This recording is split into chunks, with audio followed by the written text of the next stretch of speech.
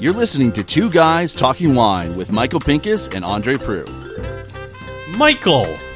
Andre, I can't get over when we open wine. I still can't get over how good we sound. Well, maybe you. It's just like I've been reflecting on how many episodes of this we've done, and I think about our equipment setup at the beginning. I remember recording an interview with, was it 3 or 4 winemakers from BC, where we threw my iPhone in the middle of the room and just kind of... Oh, that was hilarious. Those are the days. That's guerrilla podcasting. Well, we're still doing guerrilla podcast. I mean, this is something I like to tell people. I mean, we still need to get out to Vineland again. It'd be nice if in the winter months when things slow down, we took this on the road. Some people I would love to interview. Well, we always like Brian Schmidt, but I mean... Yeah, I'm trying to think of someone that we haven't really reached out to. I think some of the have we ever done Nadia and Ilya? Yeah, we did during the pandemic. Did we do that? We have a whole photo of where we timelined them and treated it as legacy. Now we're a real winery and tasted Pinot. Right. I can't believe you forgot about that. Forgot about that one. Gee whiz. No, we haven't done Andrew and Christina at Back 10 Cellars. That'd be a fun place to connect to. That'd be an all right one. Let me think where else. I don't think we've done Kevin. I don't think we've done Kevin. Oh wait, did we do Kevin? Do you know? The pandemic was such a blur, and we did so many interviews. Do you know who we should be looking at as a legacy podcast? And I think somehow we've just totally glossed over it. Okay. Because it is such a large company. Okay. But we should be looking into Peller. Yeah, but I think we've talked about it's just the company has grown so big, because we've done Andrew Jackson and Don Triggs. Yeah. But is there Alan Jackson? Not Alan Jackson. Yeah, not the former president, long deceased president of the United States. Yeah. But the company's Andrew Peller Limited. Is there still a Peller on the board of directors? There's still a Peller. I can't remember his name now. For some reason, I cannot, for the life of me, remember the man's name. I think that's a good call. John Peller. John Peller. Okay. Is that John? Yeah, John Peller. But yeah, I think that would be a legacy podcast. They've been around for forever. I also think we've never spoken to Harold Teal either. Harold Teal would be Teal would be a very interesting one. There's a lot of things we say. There's a lot of things we say we're going to do on the podcast. So I know we're getting to there's that thing. The Harold Teal. I was just talking to somebody about Harold Teal the other day, and there's one thing that I have to hand it to Harold Teal. He has never, as far as I can think, dropped his price on his wine. I've always said that after 5 years, every winery will get a $20 bottle on their shelf. And I don't think he has a $20 bottle on his shelf yet. Who, Harold? Yeah.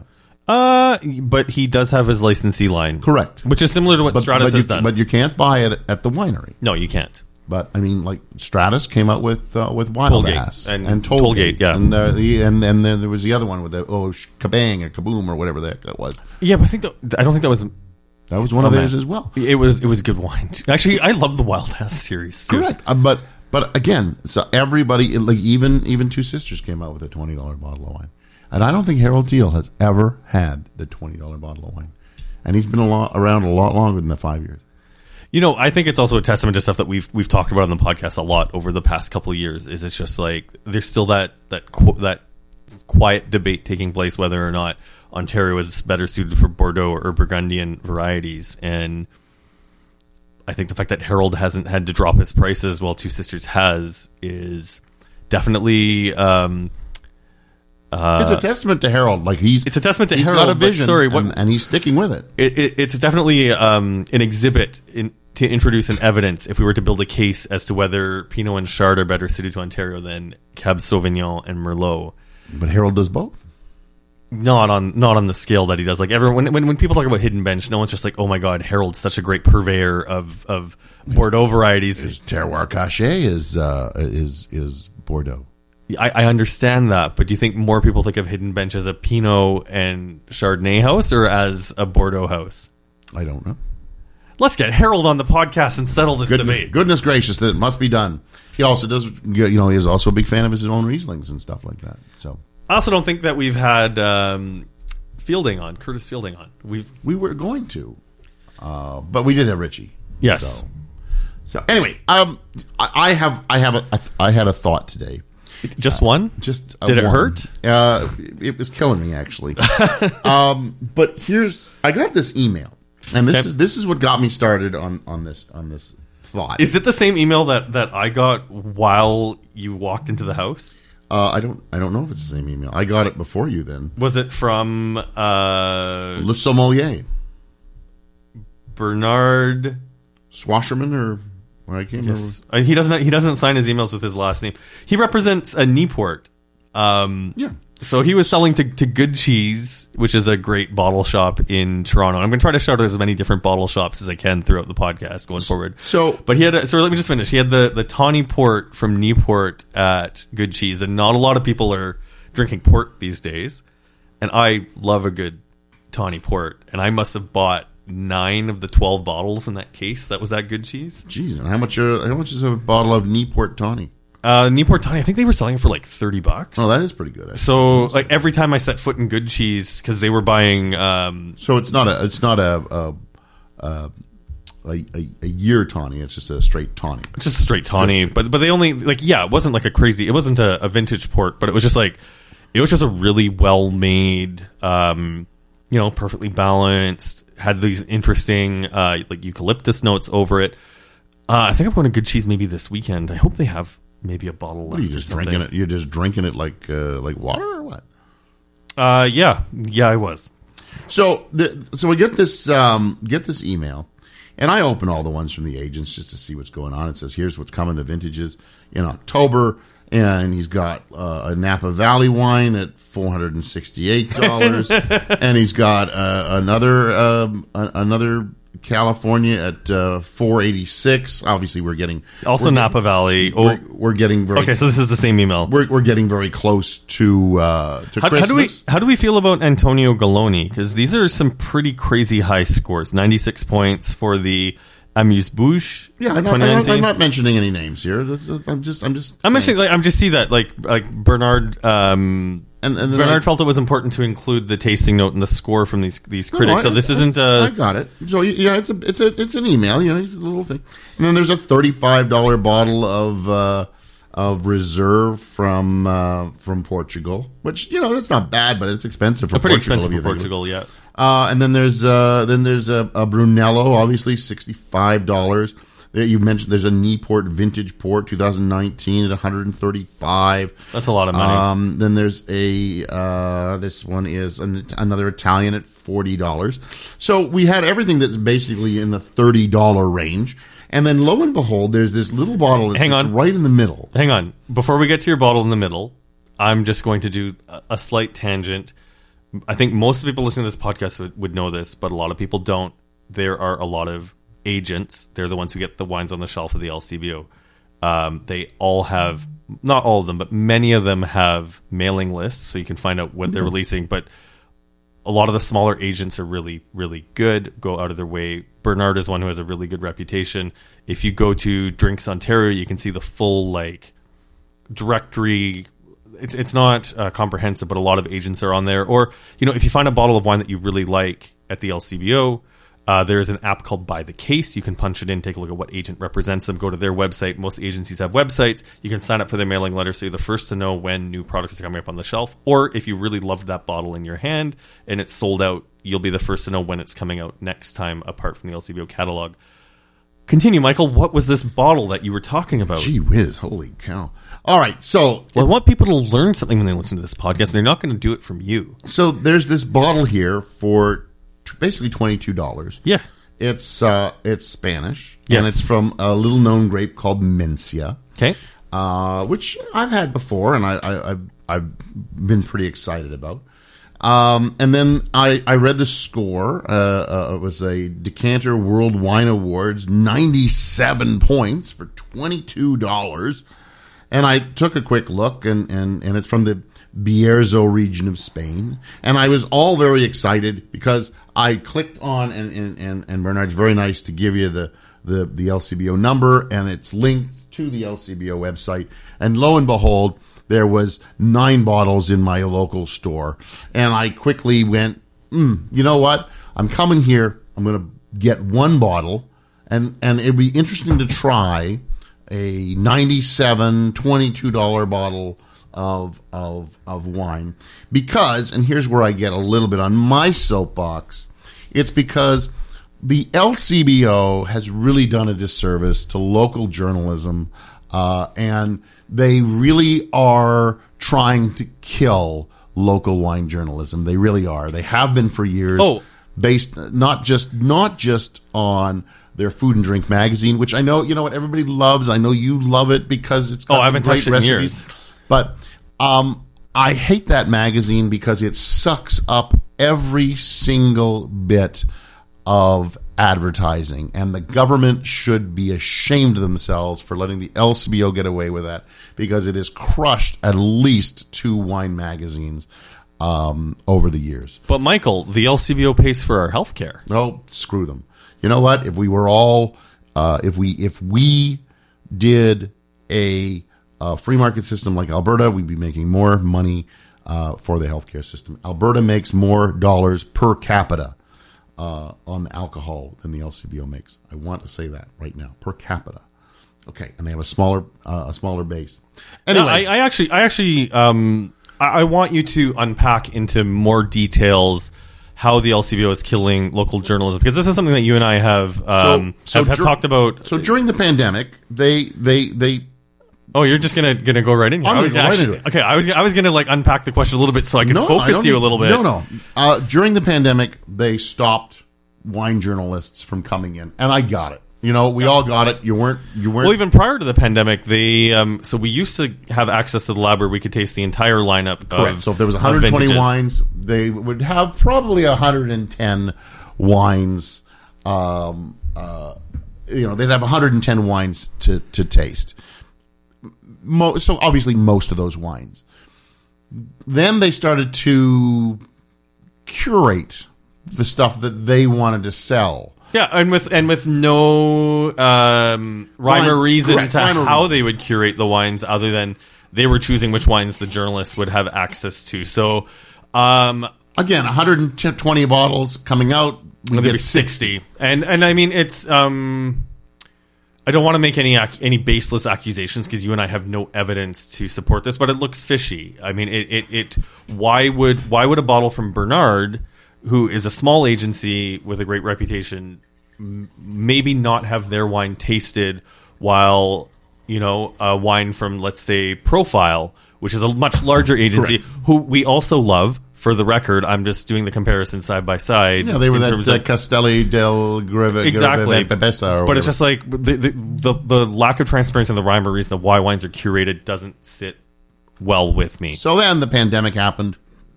and lo and behold, guess what? They stop us from going in. I get it. But then, there were ways, or are ways now, that you could get journalists back in. You get local journalists back in.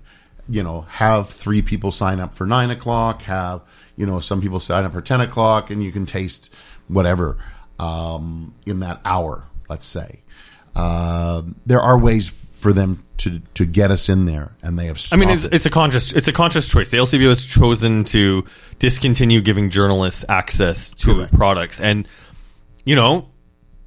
Michael, why don't you as a journalist find a way to taste the bottles on your own? Well, I know that Michael Vaughn does, but Michael Vaughn goes out and buys them himself. I am not a wealthy wine writer. I don't know. Michael Vaughn's a wealthy wine writer. Michael Vaughn's a wealthy wine writer either. And he sort of name dropped one journalist, but I was more just getting to the point of the fact that when we write about wine, there's only one place really that people can widely get wine. I know we've talked about it on recent episodes that yes, there's bottle shops and agencies, but the LCBO is still they are the number one place to buy alcohol. The number 2 alcohol buyer on the planet. I don't know if that's true, but we'll figure it out. After Costco. Really? Yes. That's not Tesco? No, Costco. I know, but Tesco buys for a whole country. The LCBO buys for a province. One province. With a very Tesco large buys for a whole country. Yes, but Tesco is not the only game in town in that country. Correct. I think we should look into that a little more. Okay. But anyway, the bottle that we're going to try here, and then I let's finish your point on the local journalism. The other thing you forgot to mention as well is that the LCBO quietly added a rating system soliciting reviews from customers. Yes, they started doing that as well. So that so any no offense, any Tom, Dick, and Harry can put it in. But that's what Vivino does anyway. But and don't get me wrong, it is a great system because cream does rise to the top. Even if you and I think that Yellowtail is trash, and it is, if 100 people at the LCBO taste it and 100 people give it 4 or 5 star reviews, then I'm full of crap for saying that it's trash. I guess. What I'm saying is, though, that if you used to follow Andre's notes for vintages or my notes for vintages, or like we used to be able to do that thumbs up, thumbs down on vintages releases, which we were starting to get into, we could no longer do it.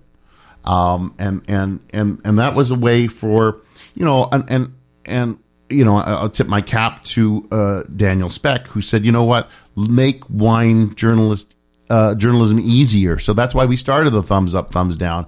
And we thought, you know what, we'll do this on a monthly basis based on the stuff we tasted vintages. And then that's gone. And you don't get that anymore. And that's just us here on the podcast. Yes.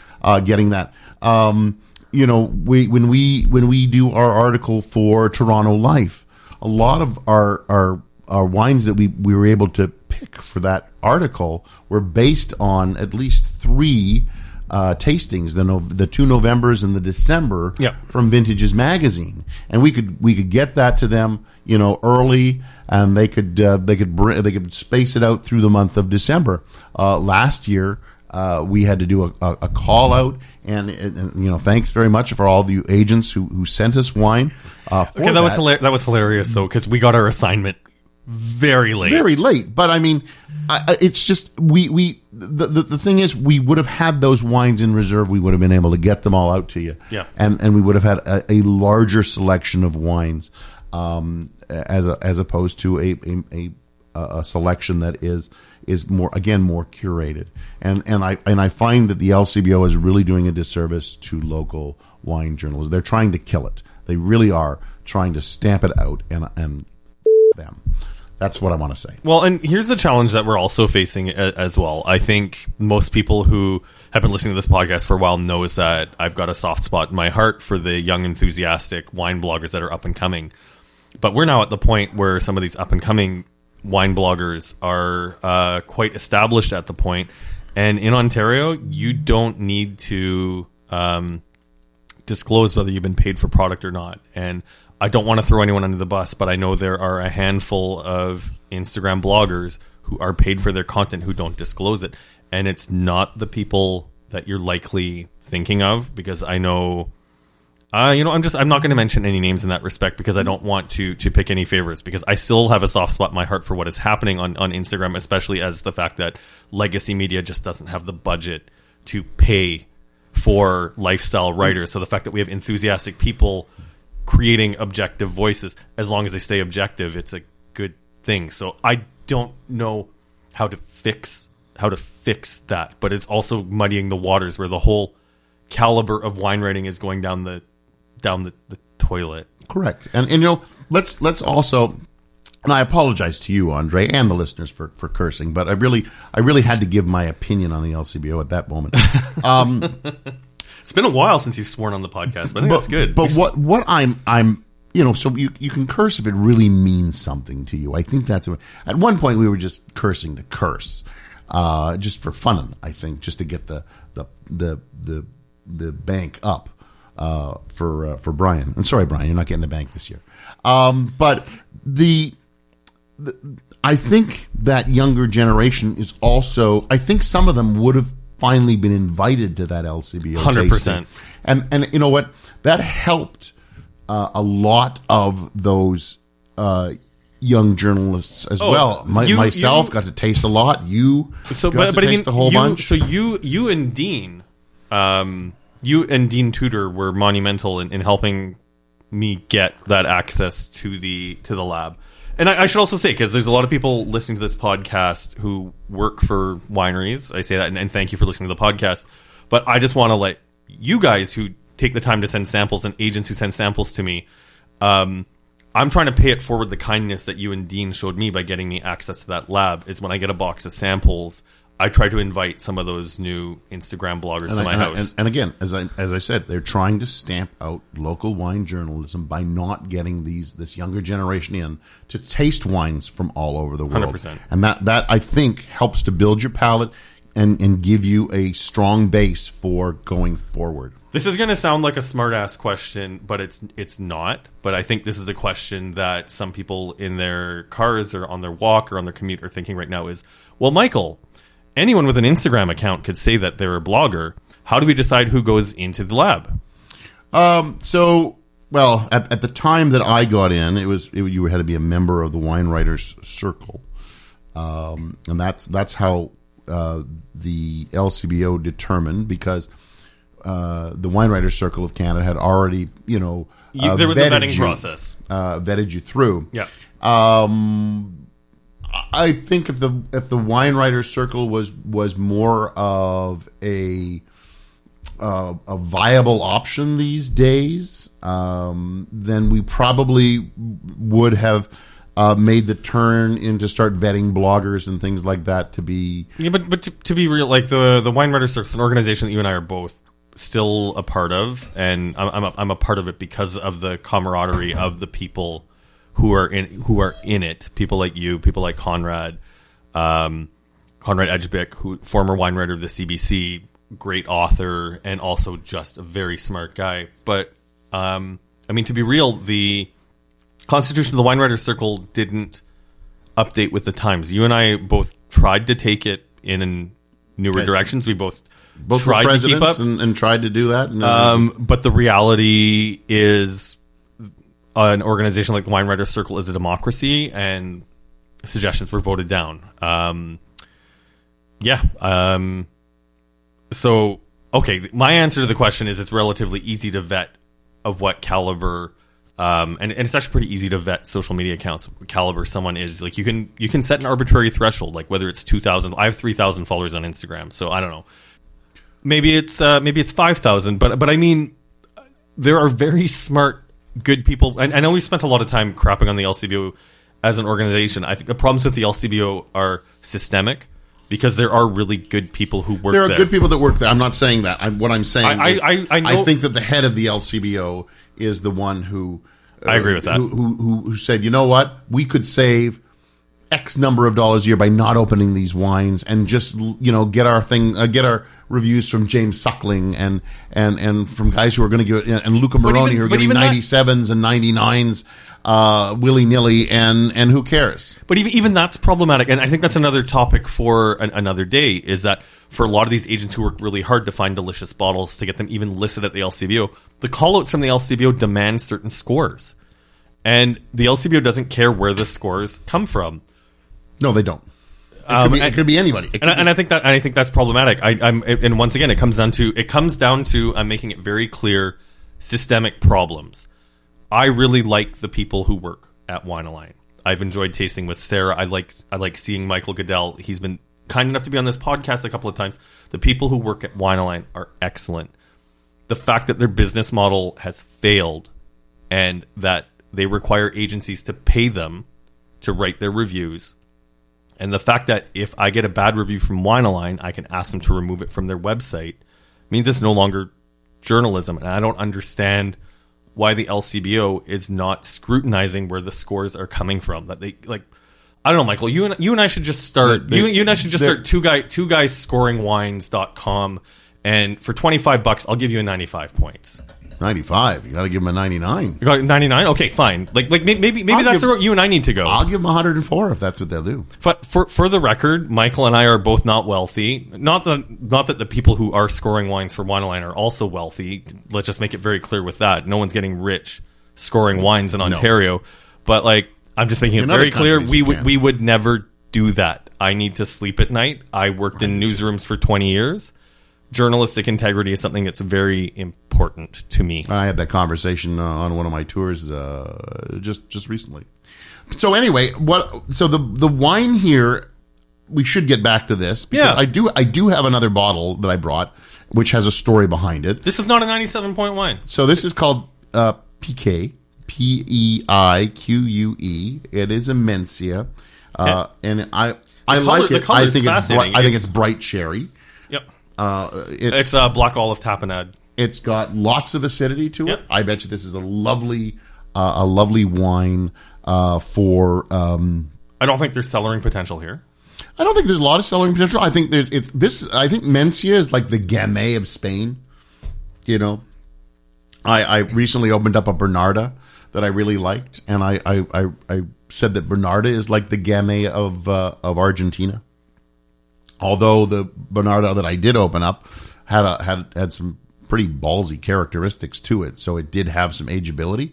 But for the most part, Bernarda is not an ageable wine, and this Mencia is a very pleasant, chillable, yes, patio wine if that's what you're looking for. It's got fascinating savory elements, but they're not underripe fruits. Like I said, like for me, it's bright cherry and like black olive tapenade. Great acidity though. I think it's a food pairing wine for sure. 100%. And we'll save this. I've got brisket for supper tonight. Oh, so it'd be lovely. Yep. So I find this a very pleasant wine. 97, not a chance. Mm-mm. Maybe no way in hell this is a 97. This like 91. This pushes a 4-star. Pushes it. Oh, it's yeah. I'm with you on that. Like a 3.5 plus 4-star. $22 is what's kind of keeping it from. Yeah, if it was that $35 range, if it was $400, I'd no way in hell. No way. But at $22. I'm saying even if this was like $17.95 for me, it would be like, yeah, this is an awesome $17.95 bottle. So I think this is really, really a nice bottle of wine. Yep. But and Bernard, thank you for bringing it in. Yes. But I know you didn't send it to us, but I did want to. I mean, that's another thing is we're being very clear on which bottles we're paying for. We're opening up 2 bottles on this podcast that we paid for, and Michael and I do get a lot of wine sent to us. Okay, so yes, woohoo! So now. Something I actually convinced you to spend more than $30 on. So this is a bottle that's a 2016 Domaine de Remisière. Domaine de Remisière. Saint-Joseph. Saint-Joseph? Is there a parrot in the room or something? No, just making sure that you get your accent correct. So, yes. So Andre, a few years back, and I can actually check the date on it, in 2019, so almost 3 years ago, convinced me, because you had been to this winery, is that correct? Yes. That this was a wine that needed to be purchased. Yes. And I believe they were $36? Yes. It was, I lucked out on, they had some like loose bottles at the end. Like I've bought quite a few of these bottles from, I'm just trying to remember who the agent is. So while you're figuring that out, so you talked me into it. And because you're like, it's really good, blah blah blah blah blah. You got to trust me on this. And you were trying to sell a 6-pack, and I'm like, all right, mark me down for 1. Yeah, it's bricks and mortar. And I said, okay, mark me down for 1.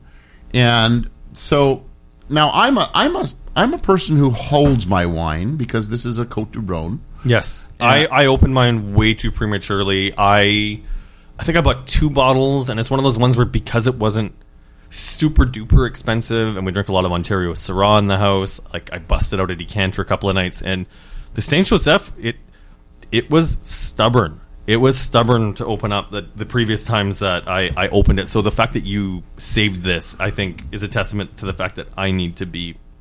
So I've held it for 3 years, and now I guess we're comparing. I don't know. We're really comparing. We're comparing a cheaper Spanish wine to a $36 French wine. Granted, I have held it, and this is a 2016. So it's a 2016. Yep. And now I read somewhere on Cellar Tracker, somebody said this is getting old. So I don't know if. And so I started to worry. I'm like, oh my god, maybe I shouldn't have held it.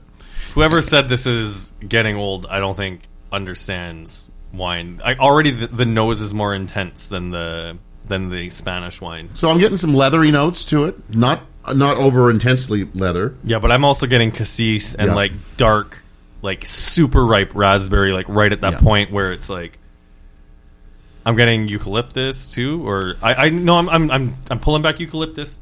I'm going to say full on mint. Like it's like you've got a raspberry. There's maybe a minty kind of note to it, but yeah, there's definitely some dark fruit. I'm getting a little bit of the spice. Okay, it's maybe lacking a bit of concentration on the palate, Yeah. but the tannin is super soft. This is in the sweet spot right now. Yeah, this is drinking well. Now we literally just pulled the cork. Yes. Literally just pulled it. So giving it 20 minutes might be able to open it up. I remember sitting with Steve Gill at Niagara College and tasting their Dean's List Merlot, and he's like, "This has won a lot of awards. Everybody's loving it. Blah blah blah." And they opened a new bottle for me, and I went, "I'm not a big fan." And he's like, "Really?" And then he got another pouring for me, and the second pour was better because it was 20 minutes later. So Let's see where this goes. I think this might open up. I really do hope it, because currently, Andre, $36. I don't think your track record's very good at the moment. I think it's a little bit better than the Mencia, but not $14 better. No, the Mencia to me had a lot more fruit on the palate, and the acidity was a little bit better. This one is very soft. I don't think the guy on Cellar Tracker, when he said this thing's dying, I don't think it's dying. No, but it is pretty soft. yes.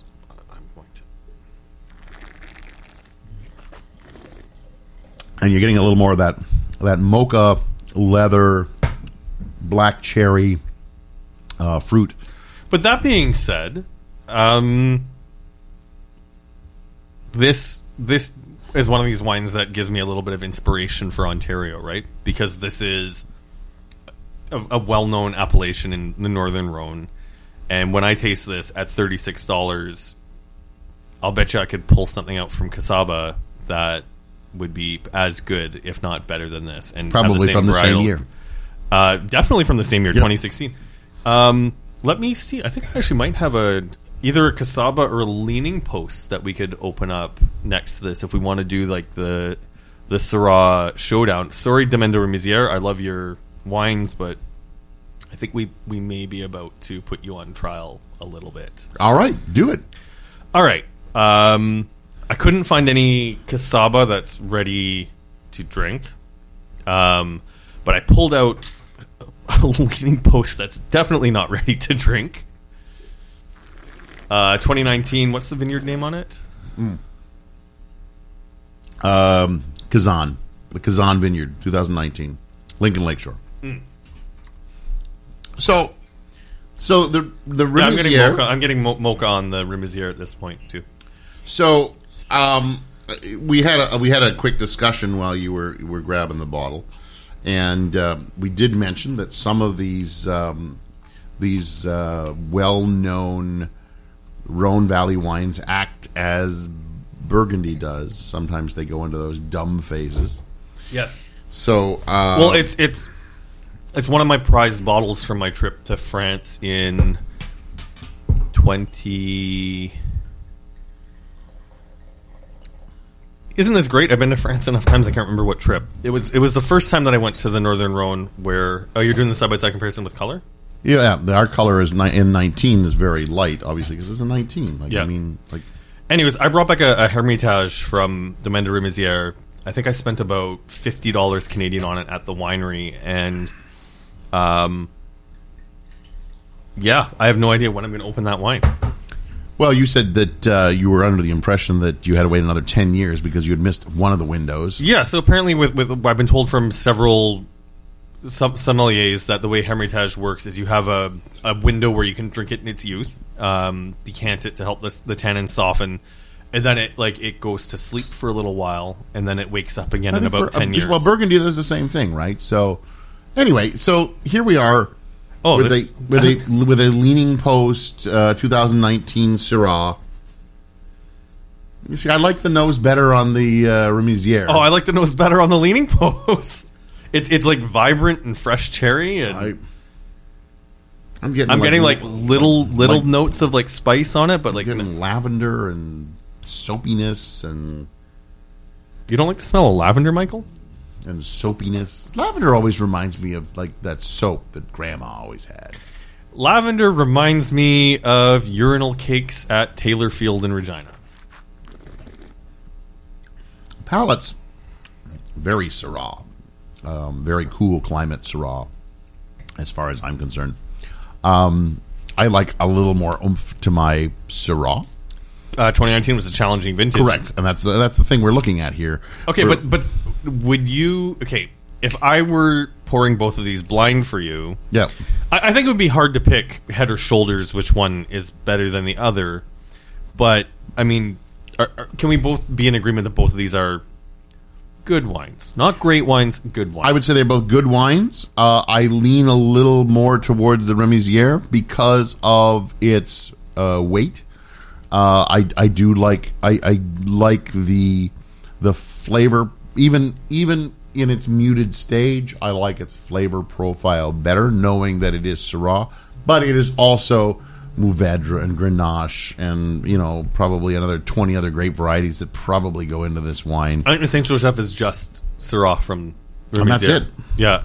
If I'm not, I could be mistaken, but I'm 90% certain it's just Syrah. Oh well, somebody's got to help us on that one. I'll take a look on their site while we're doing that. I can't pick. I think it's 50-50 between the two. They're both delightful for different reasons. I really don't think that. I don't think the leaning post has a long life ahead of it. The tannin's really soft. Like we popped the cork and opened it, and my kitchen is cellar temperature now that it's Correct. a little chilly outside. It is on the cold side, so it's definitely cellar temperature. So and the Remisier was probably a little warmer than it should have been. So that could have helped it a little bit. But yeah, I like the leaning post. I understand it because it is cool climate. The Saint Joseph is 100% Syrah. Oh, it is 100% as I thought. Syrah. Yeah. All right, so they are 100% Syrah. I do believe that Saint Joseph is for the most part 100% Syrah. Just being that far north, I don't have much Grenache and Mourvedre planted in the northern Rhone. So that means that I need a trip to the Rhone Valley. So if the Wines of France is listening, I would really like a trip. Can I come to? Okay, yeah. So the day that we went to Domaine de Remisier, if I can go off on a tangent, it was a day that Anya picked, and like I was so focused on Beaujolais and Burgundy at the time. Like this was around the time ADX had we decided to continue with the company. Have you ever had Valrhona chocolate? No, but I think you may have texted me a picture or something. So Valrhona is like ultra premium chocolate. And it's one of these things where when my wife, who's a pastry chef, was teaching me about chocolate, I was just like, oh, you mean like Lindt? Like, because you think of Lindt as like decadent and like because really of that commercial with the guy with the hat. And not just that, but like, come on, like let's face it, who doesn't like putting like one of those little like Lindt balls with like the ganache on the inside in your mouth, and it's just like it just makes your mouth so happy. And like Anya just looked at me, it's just like, like I'd kicked the puppy or something. Just like, oh no, Lindt is not premium chocolate.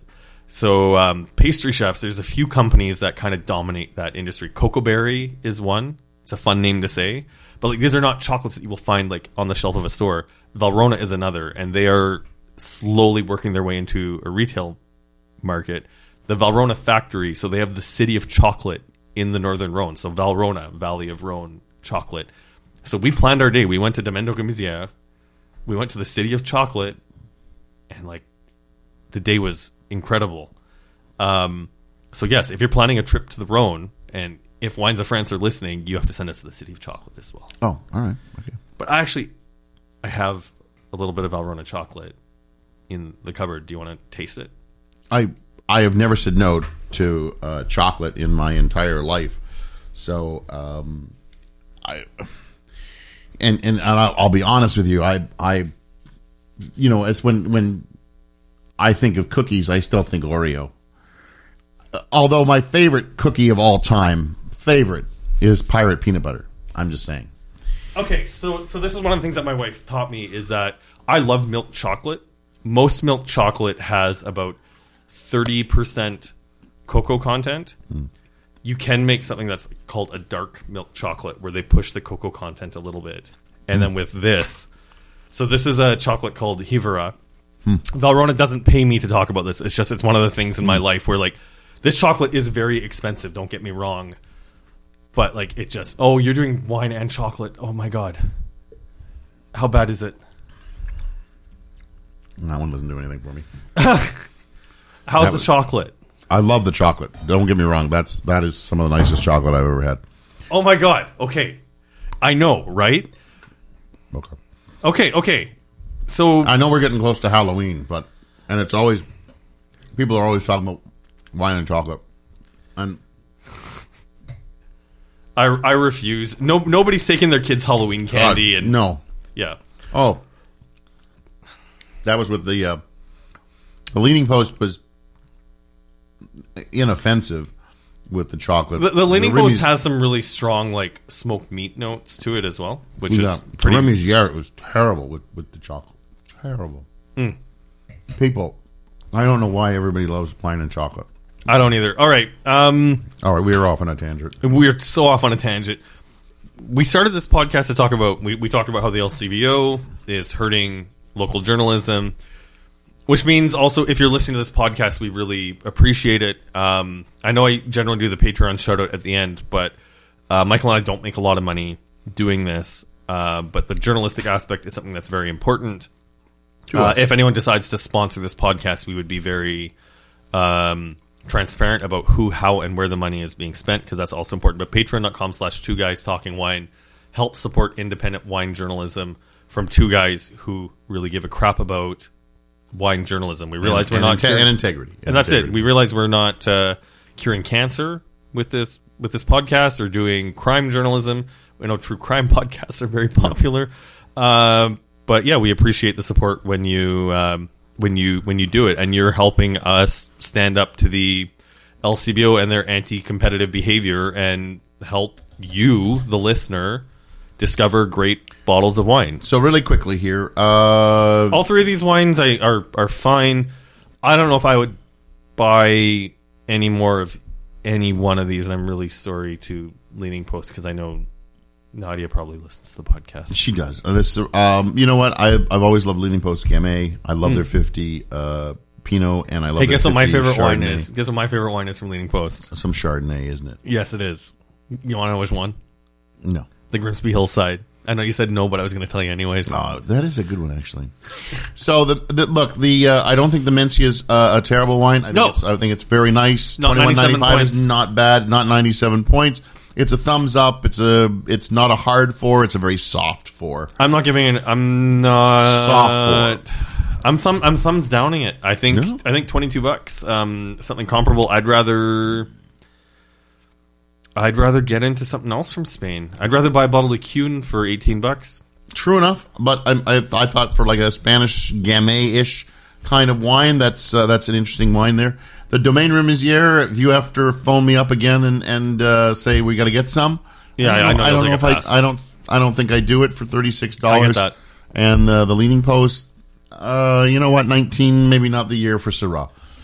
But so we can end on a high note, because I'm going to try to have us end on a high note. This chocolate is phenomenal. That's a great high note from Michael. From Andre, crap vintage. And I know we said we don't say good or bad vintage in Ontario, but 19 was a crap vintage. It was a hard, cool vintage. The 19 Syrah, in a vintage where Syrah should have had a hard time ripening, is holding up against the St. Joseph. It's still a good bottle of wine. I am enjoying both of these wines, just not for what I would have paid for them. Correct. Great. Okay. Andre Prue, AndreWineReview.ca, at Andre Wine Review. Take us away, Michael. I'm Michael Pincus of MichaelPincusWineReview.com. Find me on social media as The Grape Guy, as Michael Pincus. Look for the newsletter, which has got a new commentary section. And Andre, thank you for editing it. Oh, God. Good night. Thanks for listening. Please subscribe to Two Guys Talking Wine on iTunes. Two Guys Talking Wine is produced by Jim Ray, Adam Duran, and Ken Little.